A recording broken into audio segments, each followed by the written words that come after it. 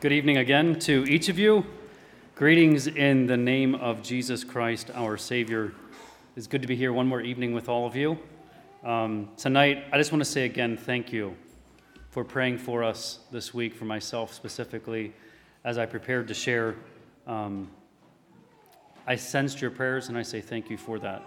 Thank you, too, for the way that you blessed our family, for all the food and the gifts, everything else. Our children greatly appreciated it, and they're going to appreciate it for probably the next couple of days. So thank you for doing that for us. It was a great blessing to us. And I just want to bless you as a congregation. Again, you are a great group of people to preach to. Thank you for being attentive and listening in. And I just want to bless you as you go forth from here tonight. This is the last time that I'm here, but I know that this congregation is going to remain faithful, and I'm thankful for that. So continue going forward with God, and I pray that His blessing would be on each of you. Tonight's message, I have simply titled The Blessing of a Clear Conscience. And tonight, I don't know how many of you thanked God today for the conscience that He has placed within you, but a conscience really is a tremendous blessing for those of us who are believers. And all of us here today are born with a conscience. Scripture talks about how there is a law that is written on our hearts, and we're going to get to those verses in just a little bit, and how those laws that are written on our hearts are something that are part of who we are. And it's interesting, we say how you don't need to teach a person how to do wrong. We're naturally born with a broken and a fallen nature, and we understand that by nature we do things that are wrong. Yet it's interesting how criminals go to great extents to hide the things that they're doing.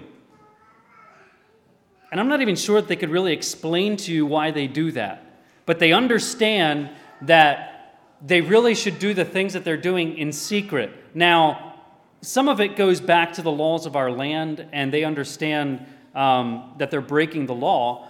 But who came up with those laws? Who came up with those reasons why you get put into prison if you steal something or if you take the life of somebody else? Well, those laws go back to the Word of God. And so you and I have a conscience that we should desire to be trained by the Holy Spirit.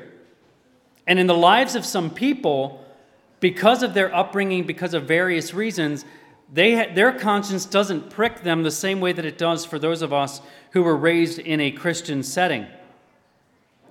And for some people, their conscience actually reaches the point where it breaks down. And Romans 1:28 talks about that, where it says how God gave them over to a reprobate mind to do those things which are not convenient. And when we look at the lives of people and we ask, how can they do that without feeling something? Many times that's what's happened. They have been given over to this reprobate mind where their conscience no longer speaks to them. But you and I tonight, when we have a good conscience that is functioning the way that it should be, it is a great blessing to us. And there is a peace that comes through allowing our conscience to speak through us and allowing our conscience to do its work. In Hebrews 9:14, it says, "How much more shall the blood of Christ, who through the eternal Spirit offered Himself without spot to God, purge your conscience from dead works to serve the living God?" You and I, through the sacrifice that Christ has made, through His blood, can have our conscience cleansed and made clean and brought back to a correct place where it will function the way that it's supposed to. A conscience that has troubled us and has bothered us points us to Jesus Christ, to a place where we surrender and we allow it to do its work. And there is a joy that comes through knowing that you are right with God. When I was in, I think it was 4th grade, there was something that happened to me that made me very aware of my conscience. When I was in 4th grade, every Friday, we did something called chores. And that involved sweeping the floors, emptying the trash, And we had to do something that, I don't know how many people even do this anymore, go outside and clap the erasers. You remember doing that? Clapping erasers. So we had to go outside the school and clap erasers. And for little boys who are in 4th grade, clapping erasers is just kind of, you stand there and you clap erasers and dust flies, and it's kind of, how can I make this more interesting? So for a while, we used to beat them against the side of the school until they said that wasn't allowed anymore, and so that, we went back to clapping the erasers together. And one Friday afternoon, it was my turn to clap the erasers. And so I went outside, and I'm clapping the erasers, and I still remember the very spot where I was standing. Pleasant Valley School is reversed from what it used to be. Now you drive and you enter the front of the building. It's towards the church. It used to be behind the church, and there was a carport, and I was standing just outside that carport. I'm standing there Friday afternoon, school's almost over, and I'm clapping the erasers.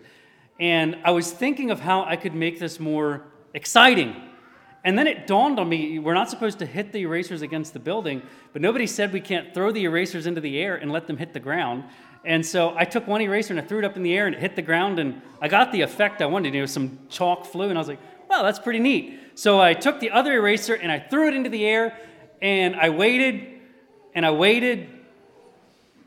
it never reappeared. And I'm like, what's going on? Like, where'd this eraser get to? And I thought, well, maybe it's behind me. And so I turned around, there's no eraser. And then I looked up and I'm like, oh, I was standing about 4 feet from the roof, and when I threw the eraser up, I misjudged the trajectory of the eraser, and it landed about 2 feet up onto the roof. And immediately I'm like, oh dear, now what do I do? So I'm looking at my eraser, and I'm trying to decide what to do, and I knew the bell was soon going to ring for the end of school, and so I'm like, well, I need to get back inside. So I went back inside, and I put my one eraser up at the chalkboard, and I sat down at my desk, and I'm like, oh, I should really tell my teacher that I threw the eraser up onto the roof. But in my mind, I'm thinking, no recess for a week, writing 1,000 times, I will not throw erasers into the air. I was imagining all the possible punishments my teacher could come up with. And so I'm like, I'm just going to let the eraser up there, and I'm just going to deal with it for the weekend, and I'm going to see what I can come up with. Well, school ended, we left, and the whole way home, all I could think about was that little eraser laying up on the roof. And I'm like, how am I going to make this right? Because I really, really didn't want to tell my teacher. So all Friday night, I'm thinking, eraser, how am I going to get the eraser back? Saturday rolls around, all day long, I'm thinking, eraser, how am I going to make this right?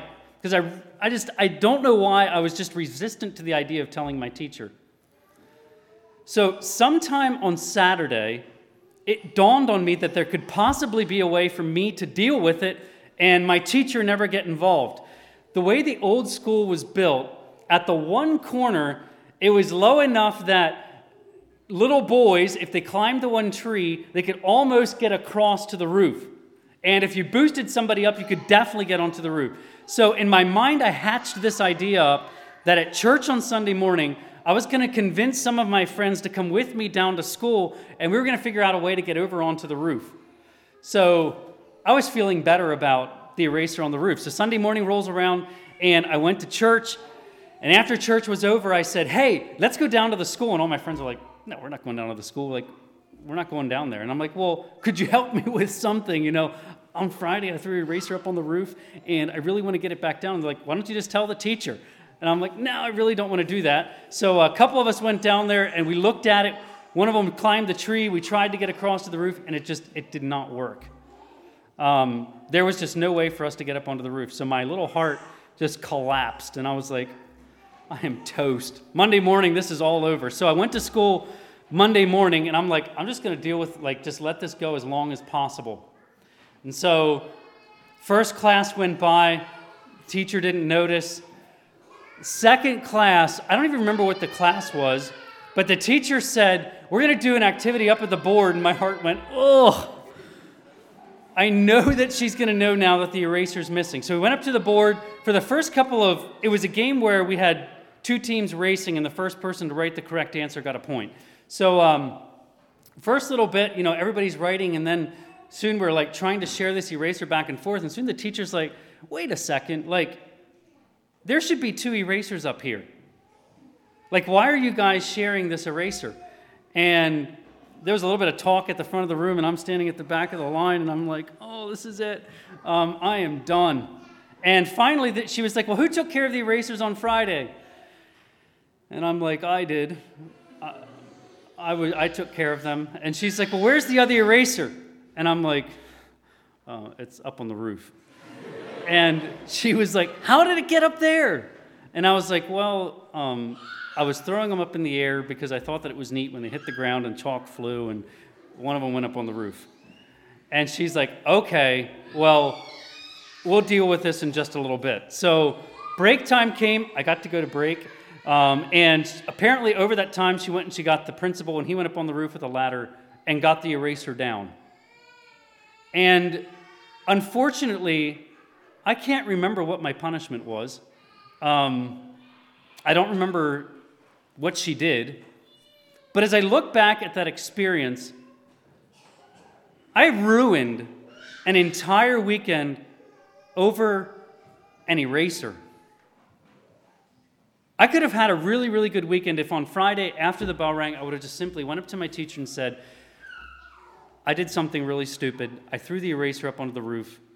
How can we get it down? And I could have enjoyed my weekend. Instead, I spent that whole weekend scheming and dreaming about how I could possibly make it right, and then trying to carry it out and failing. And on Monday, I just felt rotten when I went to school.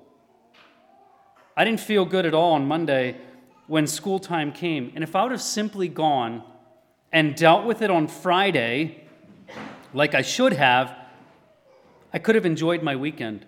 Let's go to the book of Romans. Romans chapter 2. And we're going to look at verses 12 to 16.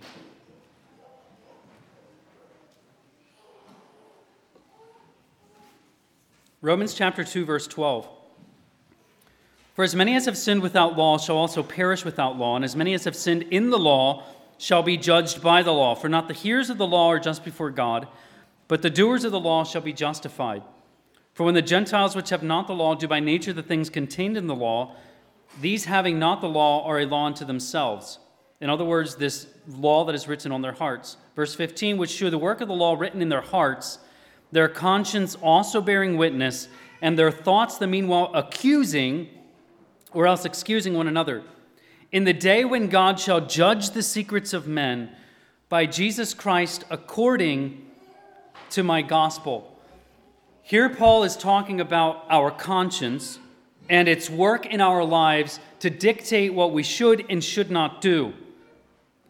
The last verse that I read says, in the day when God shall judge the secrets of men according to the gospel of Jesus Christ.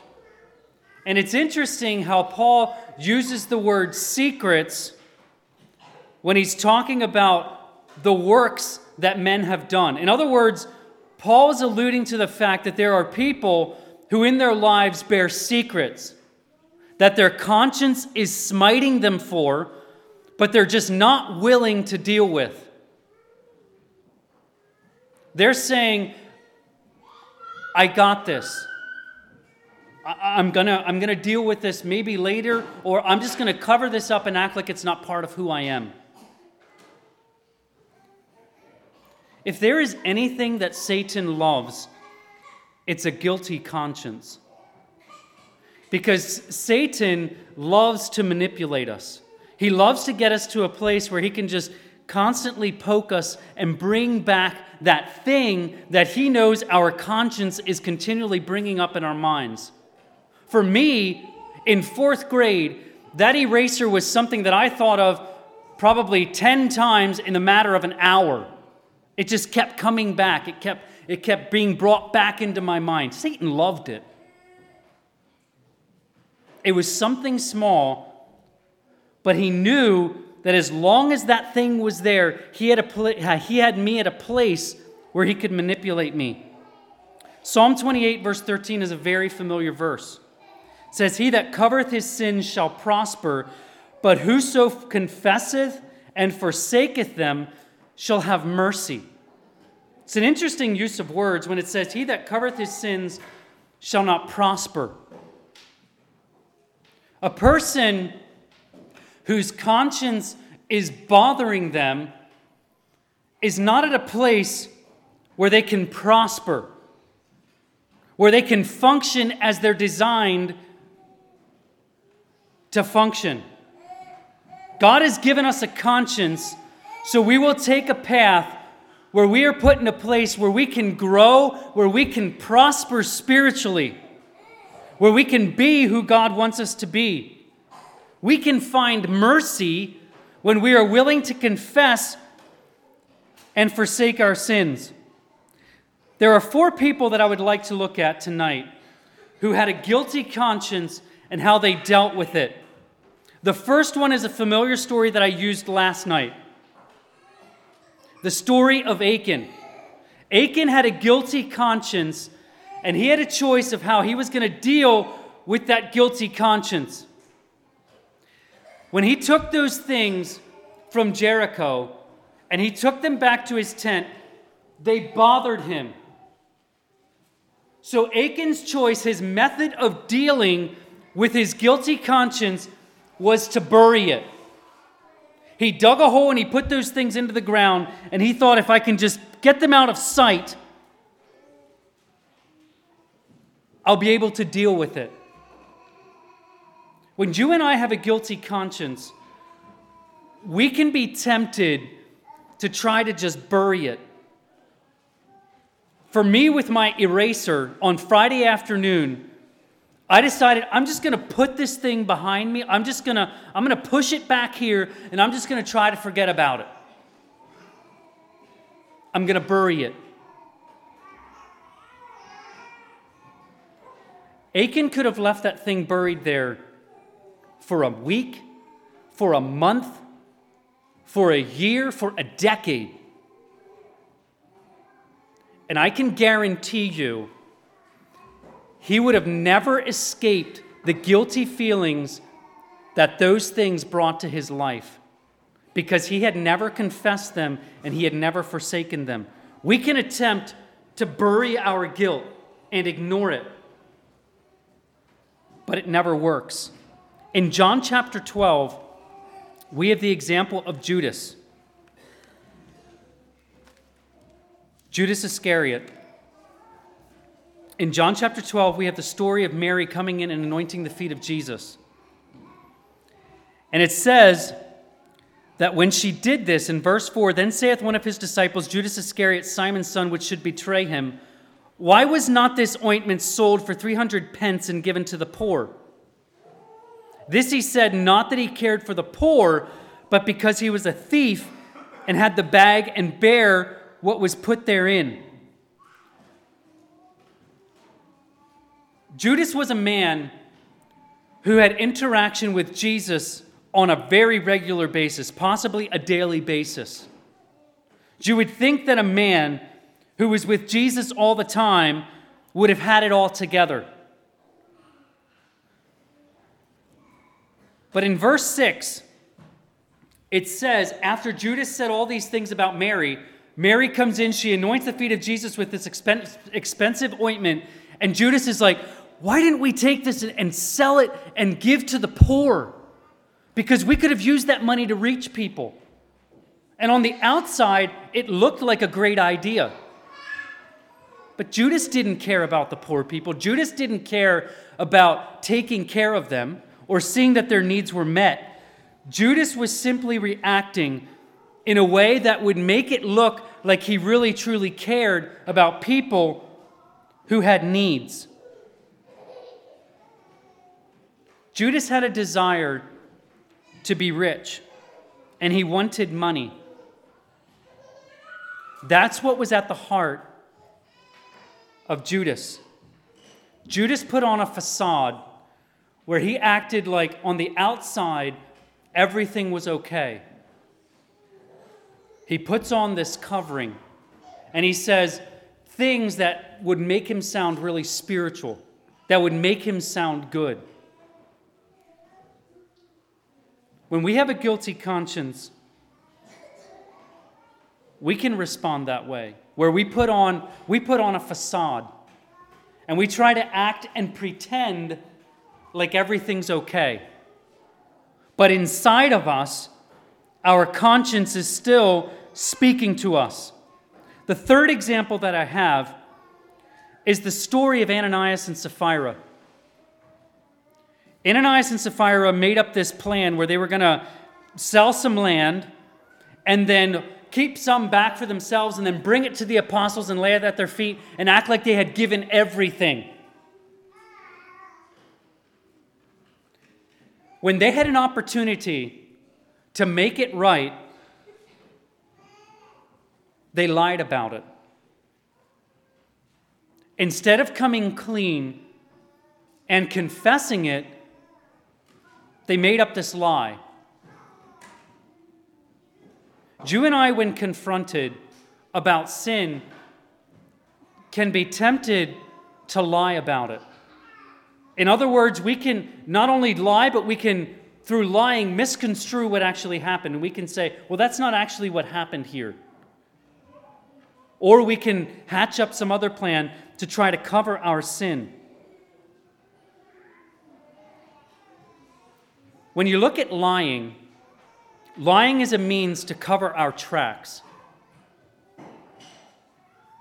And when we're lying, we're digging ourselves into a deeper hole than what we originally found ourselves in.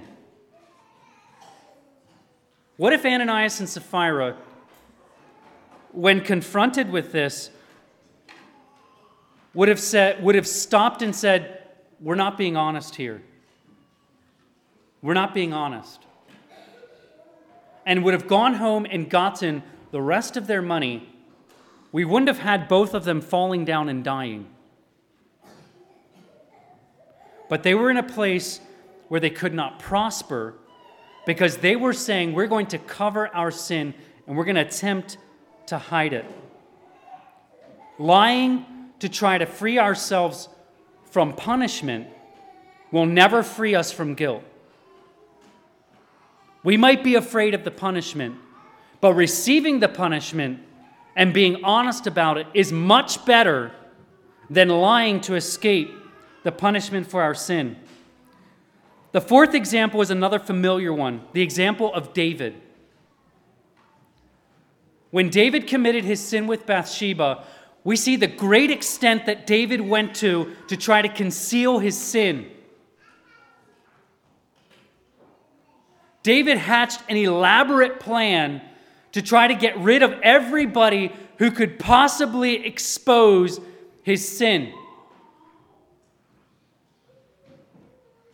First of all, he tried to cover it up and make it look like the child wasn't really his, that it was Uriah's. And when Uriah just didn't follow along with what he wanted him to do, he had him killed. David went to great extents to try to hide his sin. And we don't have time tonight to discuss all the results of David's sin, but we see how all the things that David was involved in and the extent that he went to, when you look at the results of that, David paid a tremendous price because he wasn't willing to, at the beginning, confess his sin. Instead, he tried to cover it up.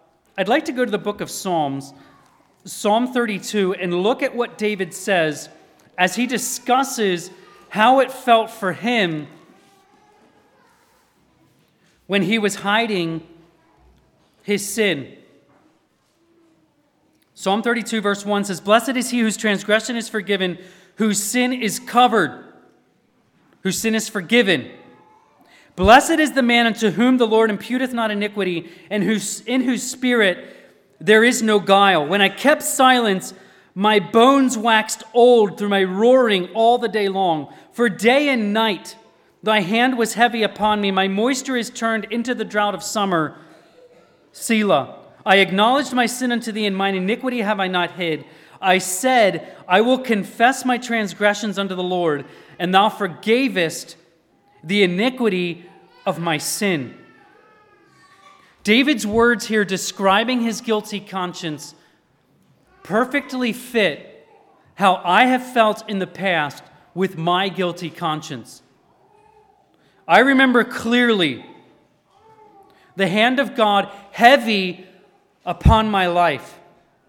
I remember coming home as a young person, knowing that what I did that night was something that would commit my very soul to hell. And it bothered me. And I remember laying in bed at night and not being able to sleep and looking at the ceiling, understanding that if I was about to take my last breath, I was going to spend eternity apart from Jesus Christ.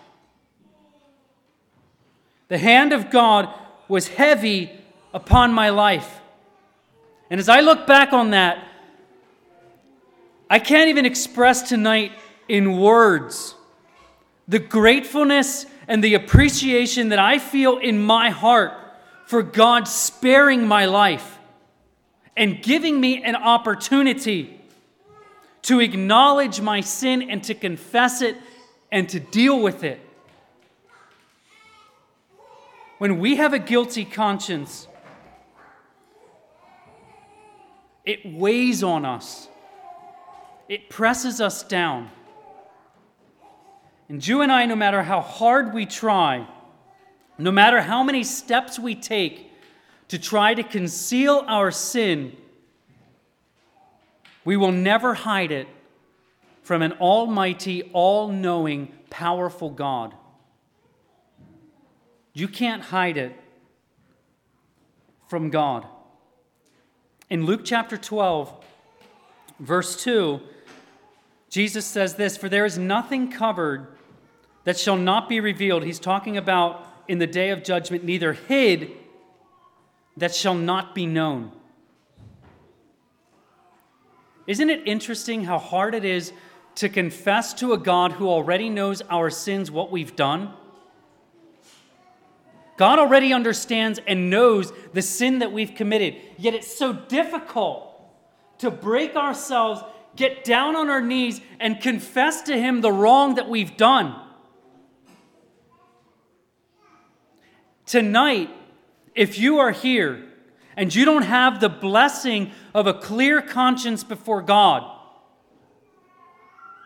let me tell you that it is much easier for you tonight to fall down before God and confess who you are before Him than to wait till the day of judgment and then be forced to your knees to confess before Him what you have done and to confess from your mouth that He is truly King of Kings and Lord of Lords. Tonight it is easier for us to confess what we have done than to have God say, "Since you didn't reveal this when you had an opportunity, I'm going to reveal it." And He pulls back the curtain to reveal all the hideousness of your sin that you attempted throughout your lifetime to hide. Galatians chapter 6, verses 7 and 8 say that God will not be mocked. Anything that a man sows, he will reap. And when you and I, through our flesh, sow to our flesh corruption, that's what we're going to reap. We are going to reap in our lives, in our hearts, this corruption that comes through sin. And part of that corruption is the condemnation that is heaped upon us because of our sin. And that is the hand that is heavy upon our lives. God will not be mocked. I said last evening that sometimes we look at the people who are living in sin and it feels like God's letting them get away with it. And He might be. But God will bring to judgment all the things that those people are doing today. He will not be mocked. But then the last part of verse 8 says this, "He that soweth to the Spirit shall of the Spirit reap life everlasting." The most amazing part about a guilty conscience is we don't have to live with it. We don't have to live with the hand of God upon our lives. We don't have to live knowing that if we died tonight, we wouldn't be ready to face a holy, almighty judge. We can be freed from all of it.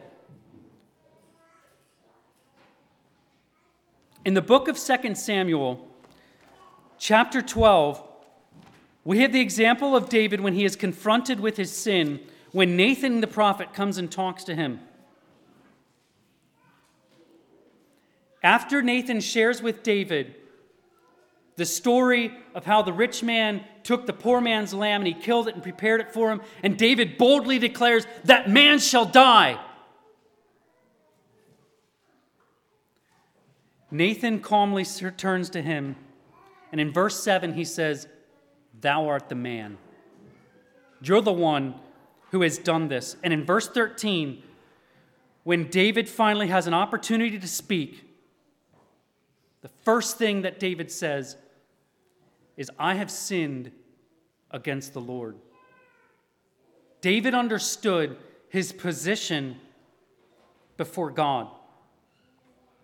Tonight, if you are here and you want to understand the blessing of a clear conscience, the first thing that you need to do is confess. Admit that you are a sinner. Confess who you are and what you have done. Come out of the darkness. Come out of the hiding and reveal it. Confess it. David was willing to lay the blame squarely upon the individual who was responsible for the sin in his life. He never made any excuses. He never attempted, after it was revealed, he never again tried to hide it. David was willing to accept the punishment for his sin. In Psalm 51, David talks about the feeling that he felt after he confessed his sin. He said, "Have mercy upon me, O God, according to thy loving kindness, according unto the multitude of thy tender mercies. Blot out my transgressions, wash me thoroughly from mine iniquity, and cleanse me from my sin. For I acknowledge my transgression, and my sin is ever before thee, or before me. Against thee, thee only have I sinned, and done this evil in thy sight, that thou mightest be justified when thou speakest, and be clear when thou judgest." David was giving a clear example of what you and I need to do when it comes to dealing with a guilty conscience. David was pouring himself out before God in confession. The second thing that he was doing was he was begging God for forgiveness. He's asking God to cleanse his life. In verse 7, he's saying, "Purge me with hyssop, and I shall be clean. Wash me, and I shall be whiter than snow." David was begging for this forgiveness for his sin. And then in verse 12, he says, "Restore unto me the joy of thy salvation, and uphold me with thy free spirit." The third thing that I see in the life of David, he was willing to confess, he was asking for forgiveness, and he showed true repentance. David was broken before God. He was willing to allow himself to be broken before God, to give him that free and that clean conscience before God. He was getting rid of all of that guilt, all of that condemnation. He was removing all of it and asking for a clear, clean relationship with God again. David understood what it was like to walk with God. David understood what it was like to have that relationship broken. And then David understood what it felt like to have it restored.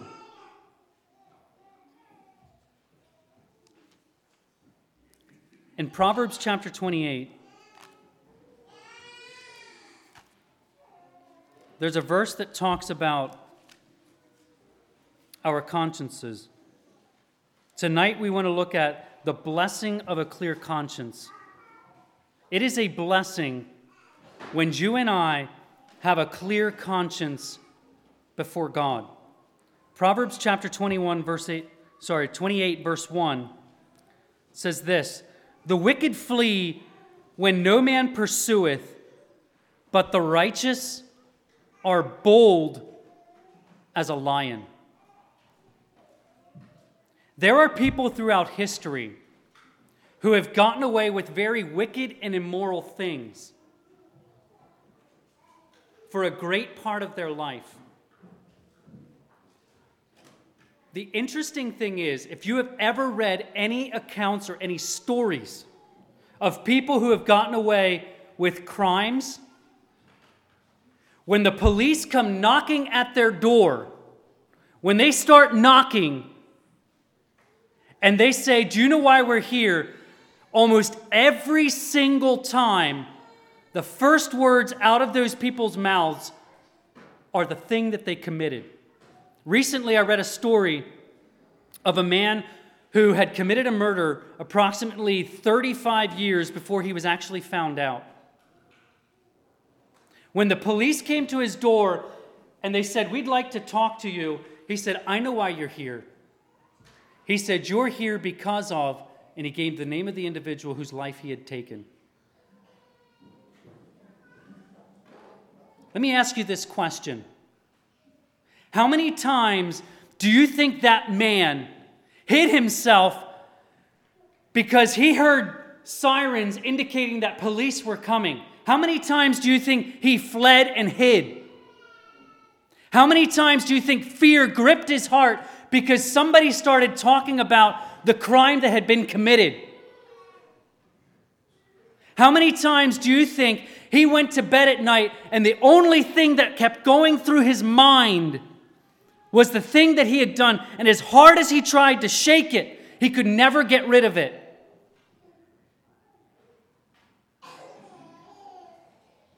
Here in Proverbs it says the wicked flees even though nobody's pursuing them. I'm sure there was times that individual got away because he thought somebody was after him. When you look at the account of Adam and Eve, after they sinned, it says that Adam and Eve heard the voice of God when he was walking in the cool of the garden. Sounds threatening, doesn't it? God's walking. God's talking. When Adam and Eve heard that, they hid themselves because God had become something that was menacing and threatening to them. And when God came and he started talking to them, I don't think God had an ounce of condemnation in his voice. There was nothing in the voice of God that was instilling guilt into them. It was their conscience. God was simply asking them, "What have you done? What happened?" And Adam and Eve felt threatened by it. The last part of this verse is the blessing of a clear conscience. The righteous are bold as a lion. When a lion is out on the plains of Africa, who is he afraid of? Very few things that threaten his existence. And as that lion walks across the plains, everybody else is scattering in fear. And he's walking with boldness and with purpose. You and I tonight, as we pursue a clean standing before God, can take on that same boldness that lion has in his life. When somebody comes to us and questions us about something, maybe something that we've done in the past, when we have dealt with it and we have put it under the blood, we have nothing to fear. We can say, "Yes, I did that. But you know what? I have dealt with it. It is behind me. I have confessed it. The blood of Christ has washed me, and that is no longer part of who I am. I can walk boldly. Tonight, you and I are given a conscience for a reason. It is there to guide us, to direct us, and to motivate us to do the right thing. We don't have to be afraid of our conscience. And it is a blessing for us when we confess our sin, deal with it, and experience the mercy of God in our lives. It is a great blessing. Tonight, if you are here and you are a person who can walk boldly, who can walk with your back straight, your head up, and you can look people in the eye, and you can say, there is nothing in my life that is not right with God. Remember to thank God tonight before you go to sleep. And if you're here tonight and you're like the wicked, who at every turn you're ready to flee, there's a remedy. You can deal with it. You don't have to live with those feelings of guilt and condemnation in your life. You can confess your sin and you can forsake it. You can put it behind you and you can go forward. You don't have to live with that thing hanging over you. You can be free. And tonight I want to give you one more opportunity. If there is anybody here who has a guilty conscience and you've tried to hide it, you've tried to act like it's not there, you've tried to bury it, you might have lied about it, you might have hatched elaborate plans to cover it all up, and you know it.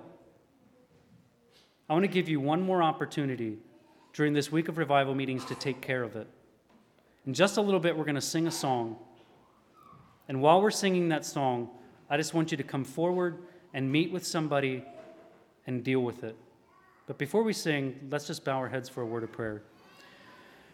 Heavenly Father, tonight, we are so thankful for the gift of Jesus Christ, who descended from heaven as a little baby, who lived a perfect and a holy life, endured ridicule, mockings, scornings, and ultimately the most painful, torturous death possible by being nailed to a cross and giving his life, shedding his blood so each of us can understand what it feels like to have our sins dealt with, placed under the blood, forgiven. God, what a blessing. Tonight we say thank you. And tonight we just want to pray one more time. If there is anybody here who has something in their life that they need to deal with, God, I pray that they would be able to release themselves from that, to come to you, to confess it and forsake it. God, give them the boldness to do that. Lord, help them to see that confessing today will be so much better than waiting for when they stand before you. God, give them courage and give them boldness. I pray this in the precious name of Christ. Amen.